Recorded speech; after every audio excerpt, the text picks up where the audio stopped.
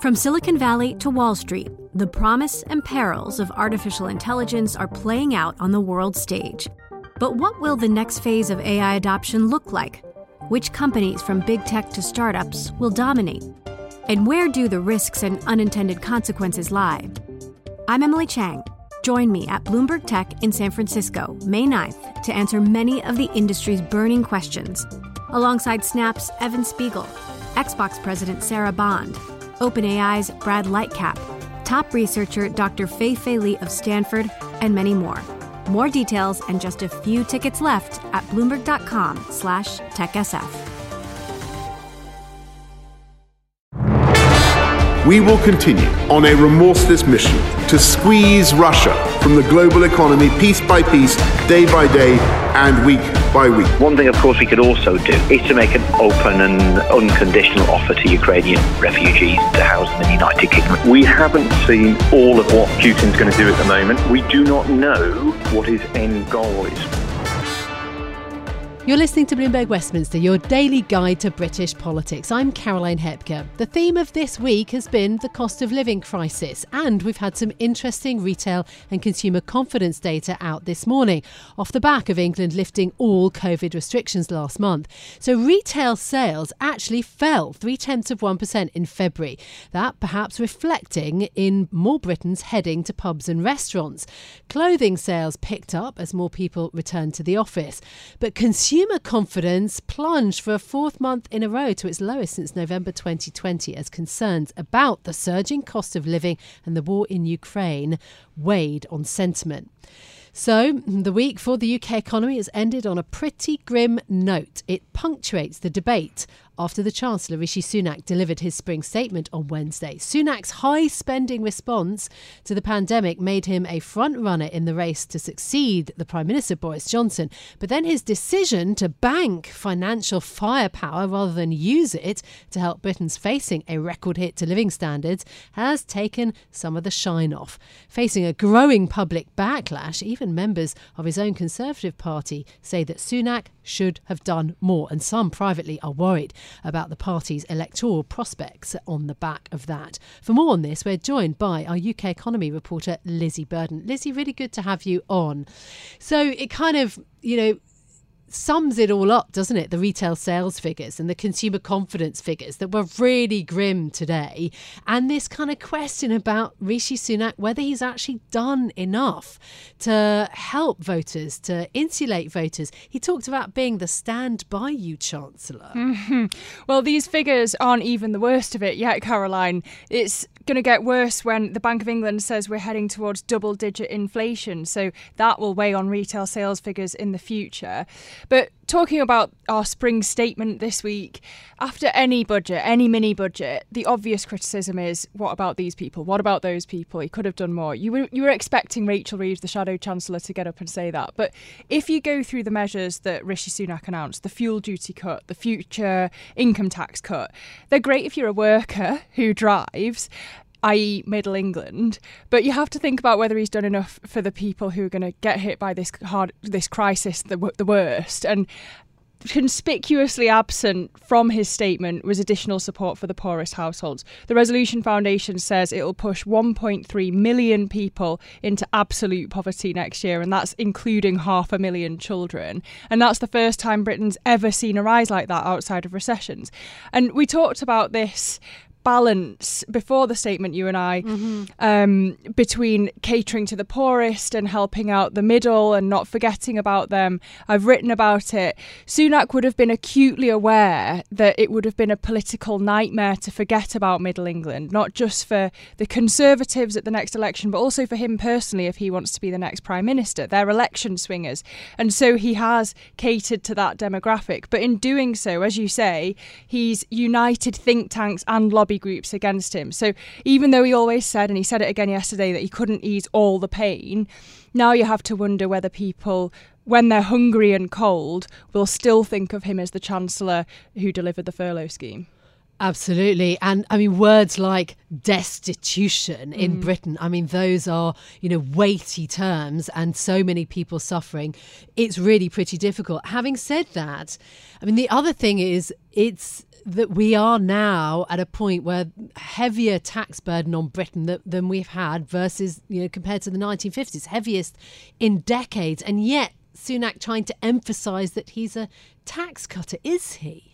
Well, Torsten Bell, the chief executive of the Resolution Foundation, says he's prioritised his tax-cutting credentials over helping the poorest Britons. And this was, in a sense, possibly one of his last chances to show his tax-cutting hand before a leadership election, which he may face against Foreign Secretary Liz Truss, who has never shunned comparisons to Margaret Thatcher.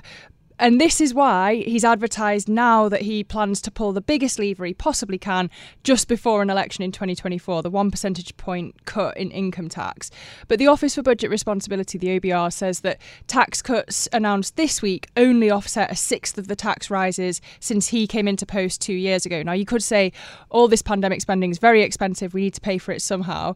But the Resolution Foundation says that the Treasury will take more tax from 7 in 8 workers in the years ahead. So yes, he's cut taxes, but also the Treasury's helped out by the fact that you've got a broader tax base, and a lot of the headroom he had came from wage growth among the highest earners. So he's got more tax revenues from them.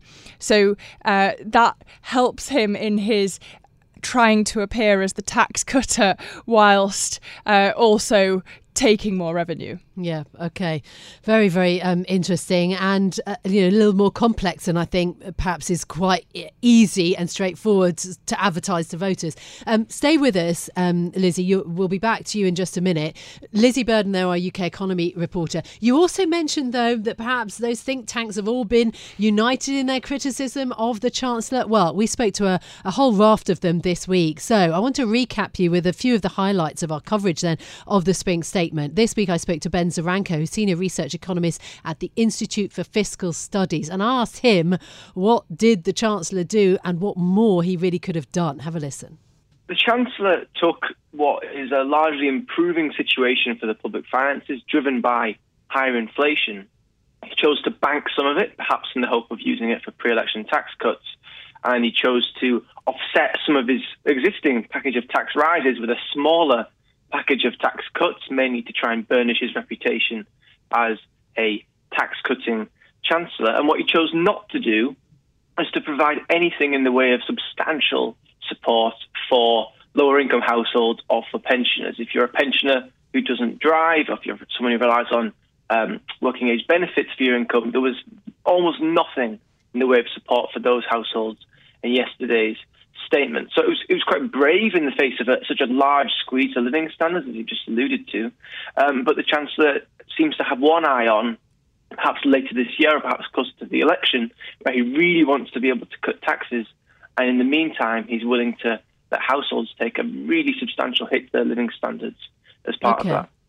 But I suppose he gave his explanation, which is that the outlook is incredibly uncertain. I mean, you say that public finances, are looking okay now, but the issue is about whether they'll stay that way. Borrowing over the next fiscal year forecast at £99 billion, £16 billion higher than previously predicted. Debt interest costs hitting a record £83 billion. The point of those figures, essentially, Ben, is that the public finances could get a lot worse. We don't know. Absolutely, and the OBR highlighted just how uncertain things are at the moment. Clearly, this is a particularly precarious moment, not just for the UK economy, but for the global economy.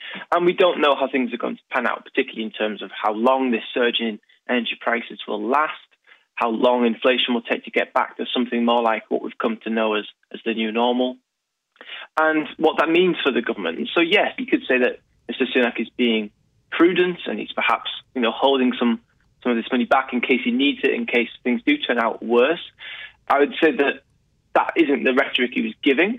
He was particularly emphasising the tax cuts and the fact that he wants to be able to make more tax cuts. That really does seem to be the direction he's going. And I think that also it says a lot about his priorities. He was willing to spend about half of the windfall he received. He chose to spend that largely on things that benefit middle earners, and particularly drivers. rather than those at the very bottom, the most vulnerable, those who would be most affected, and those who most struggle to weather the storm. So I think we did learn something about his priorities. It's not just about this is all such an uncertain environment. There's also political choices that he made there. He could, for instance, have chosen to increase benefits in line with a more recent measure of inflation. So they're currently going to go up. Well, they're not currently. They're going to go up by the September measure of inflation, just over 3%. He could have said, OK, we'll take the January or February measure. That wouldn't actually cost anything in the long term, but he's chosen not to do that. And that's a political choice. OK, so what also about then, I mean, there was a lot of focus, of course, on households, but we do have to think about businesses too. He promised to cut taxes for business investment, but not till the autumn. So the reaction from the CBI, the big business lobby, of course, Tony Danker saying that it's not enough to tackle the current challenges facing firms. I mean, this is the other issue, isn't it? If we don't get firms to grow and, high-paying jobs for the UK, then again, that's going to be a hit to living standards. So there's pressure to do more for businesses, surely. How much did he give? There is definitely pressure to do more for businesses, and the Chancellor has indicated that's a key part of his economic vision and his economic agenda. I mean, we didn't see much of that yesterday. We basically said, you'll hear from me again in the autumn. But he gave a lecture recently in which he talked about the importance of trying to boost business investment, which has been historically quite sluggish in the UK. So yesterday there wasn't much in the way of support for businesses. We may see something come around in the autumn. Now, I'm sure businesses would like to see something sooner, but they may have to wait. Yeah. And that's sort of a broader package here. There's a broader pattern, which is that he seems to have tried to be just enough to tide him over the next few months, and he's going to come back in the autumn with all the big, substantial policy decisions. I think he was hoping not to do anything at all this time around, but his hand was really forced. There is another report out from L'Atelier BNP Paribas talking about high housing and childcare costs coupled with wealth inequalities risking social unrest in Britain. Put this into context for us. I mean, I do think this is a kind of an extraordinary moment in Britain where households are just under so much pressure, and there could be significant consequences, if people face that hit to their incomes. I think that's right. As you alluded to in the introduction, we're expecting now a hit to real household disposable incomes of more than 2% next year, the worst we've had in any single year since the late 1950s. So we just don't have experience in recent times of how the public are going to react to such a squeeze on their living standards. It's not something we're accustomed to.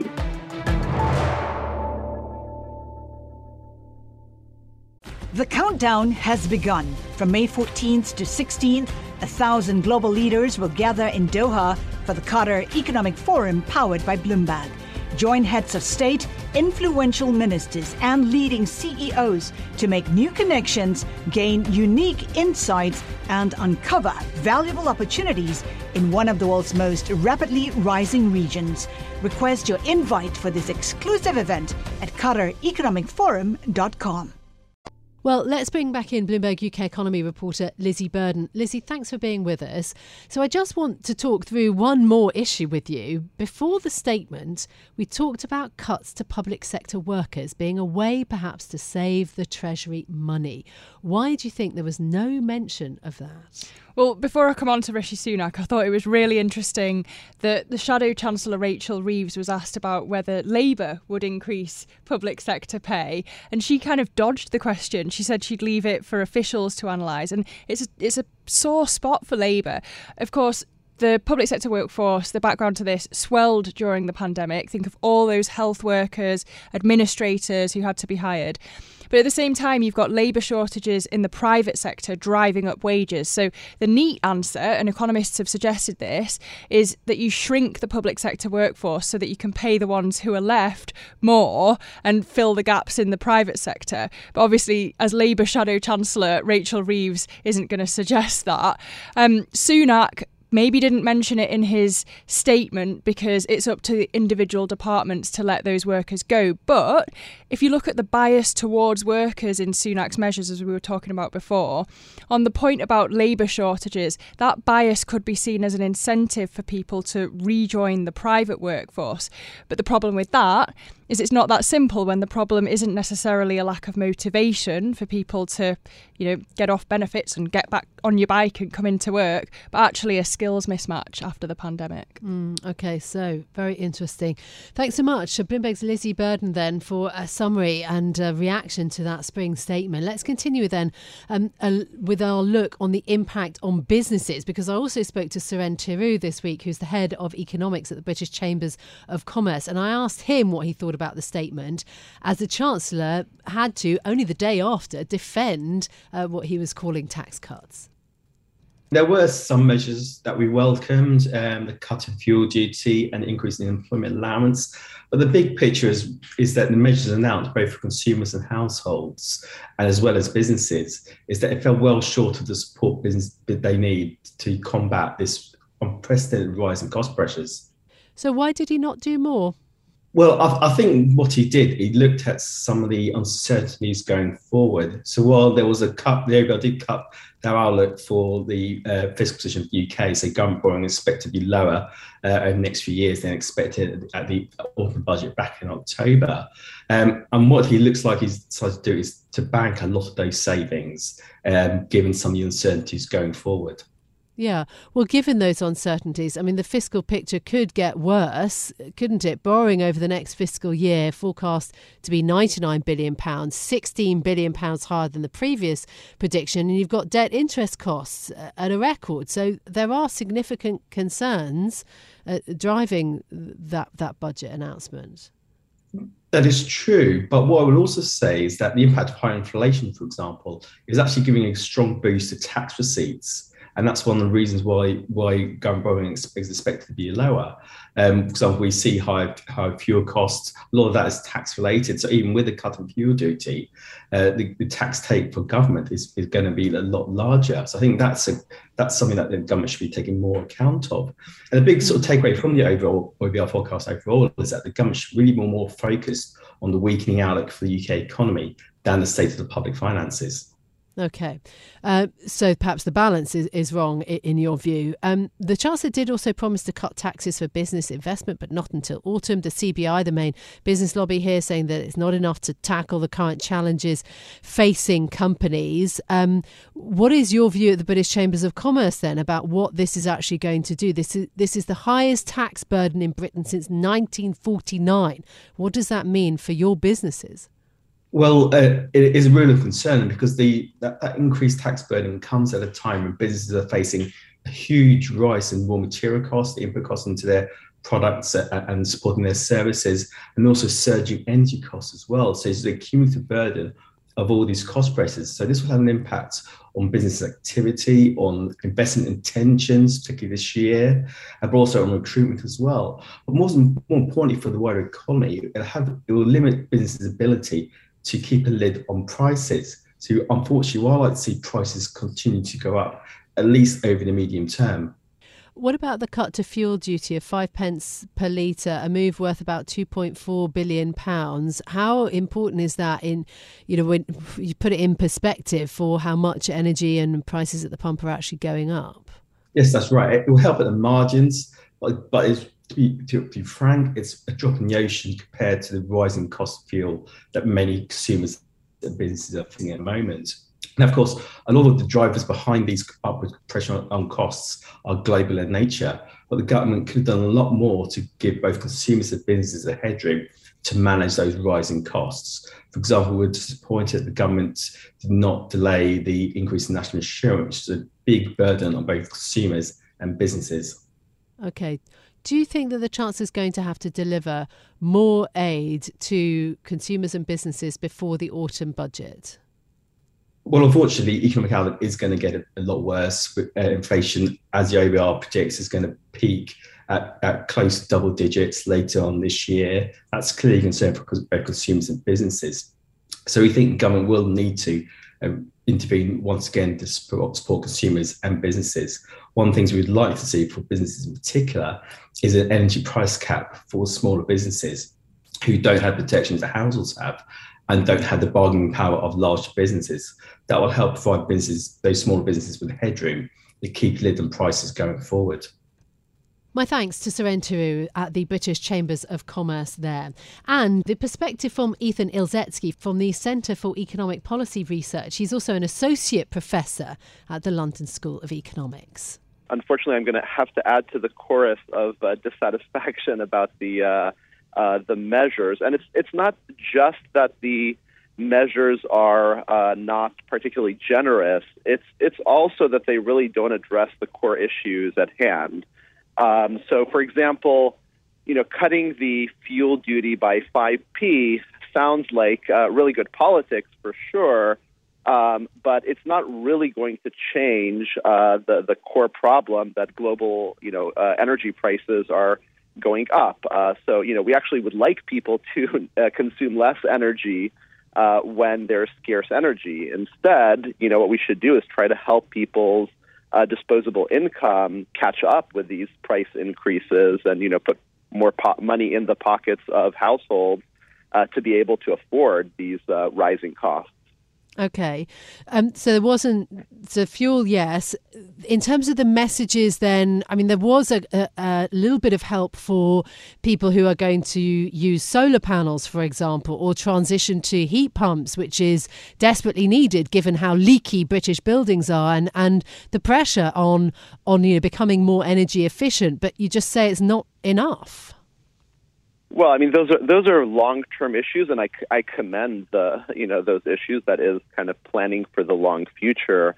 But we have, as the Office of Budget Responsibility pointed out, that incomes are going to rise 2% less than inflation, and so living standards are going to be declining this year. And this is really going to be hurting people on the lower end of the income distribution, and have adverse social effects as in addition to the broader economic effects. Does it actually raise the risk of recession here in the UK? The tax burden is rising to 36.3% of UK GDP by 2026-27 versus 33% in the past. This is a heavy tax burden, the heaviest, in fact, in 7 decades since the early 50s. Well, I think we would have been, in fairness to the Chancellor, I think we would have been facing the risk of a recession this year in any case. Many of the factors that are leading to this are obviously out of the government's control with the Russian invasion of Ukraine and, global energy, not just local energy prices increasing. Having said this, there was really nothing in this budget that made me feel that we are prepared to respond to this crisis in any substantial way.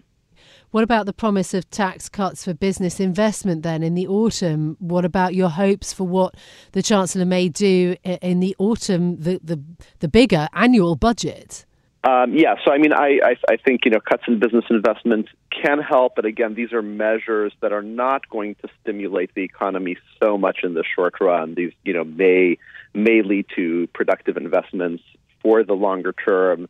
The income tax cut announced for 2024 can really only be viewed as some kind of political ploy, as it's obviously not. We don't know what the state of the economy is going to be in 2024.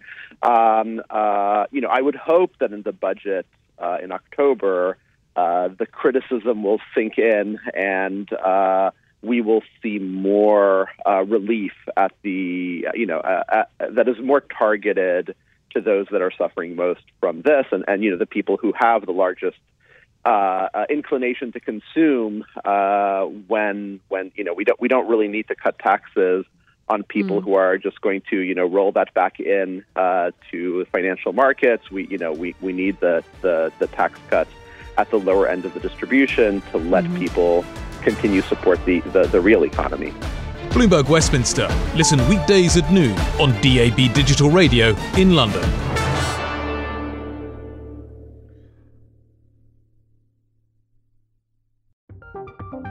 From Silicon Valley to Wall Street, the promise and perils of artificial intelligence are playing out on the world stage.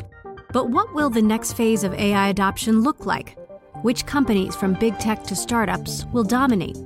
And where do the risks and unintended consequences lie? I'm Emily Chang. Join me at Bloomberg Tech in San Francisco, May 9th, to answer many of the industry's burning questions, alongside Snap's Evan Spiegel, Xbox President Sarah Bond, OpenAI's Brad Lightcap, top researcher Dr. Fei-Fei Li of Stanford, and many more. More details and just a few tickets left at Bloomberg.com/TechSF.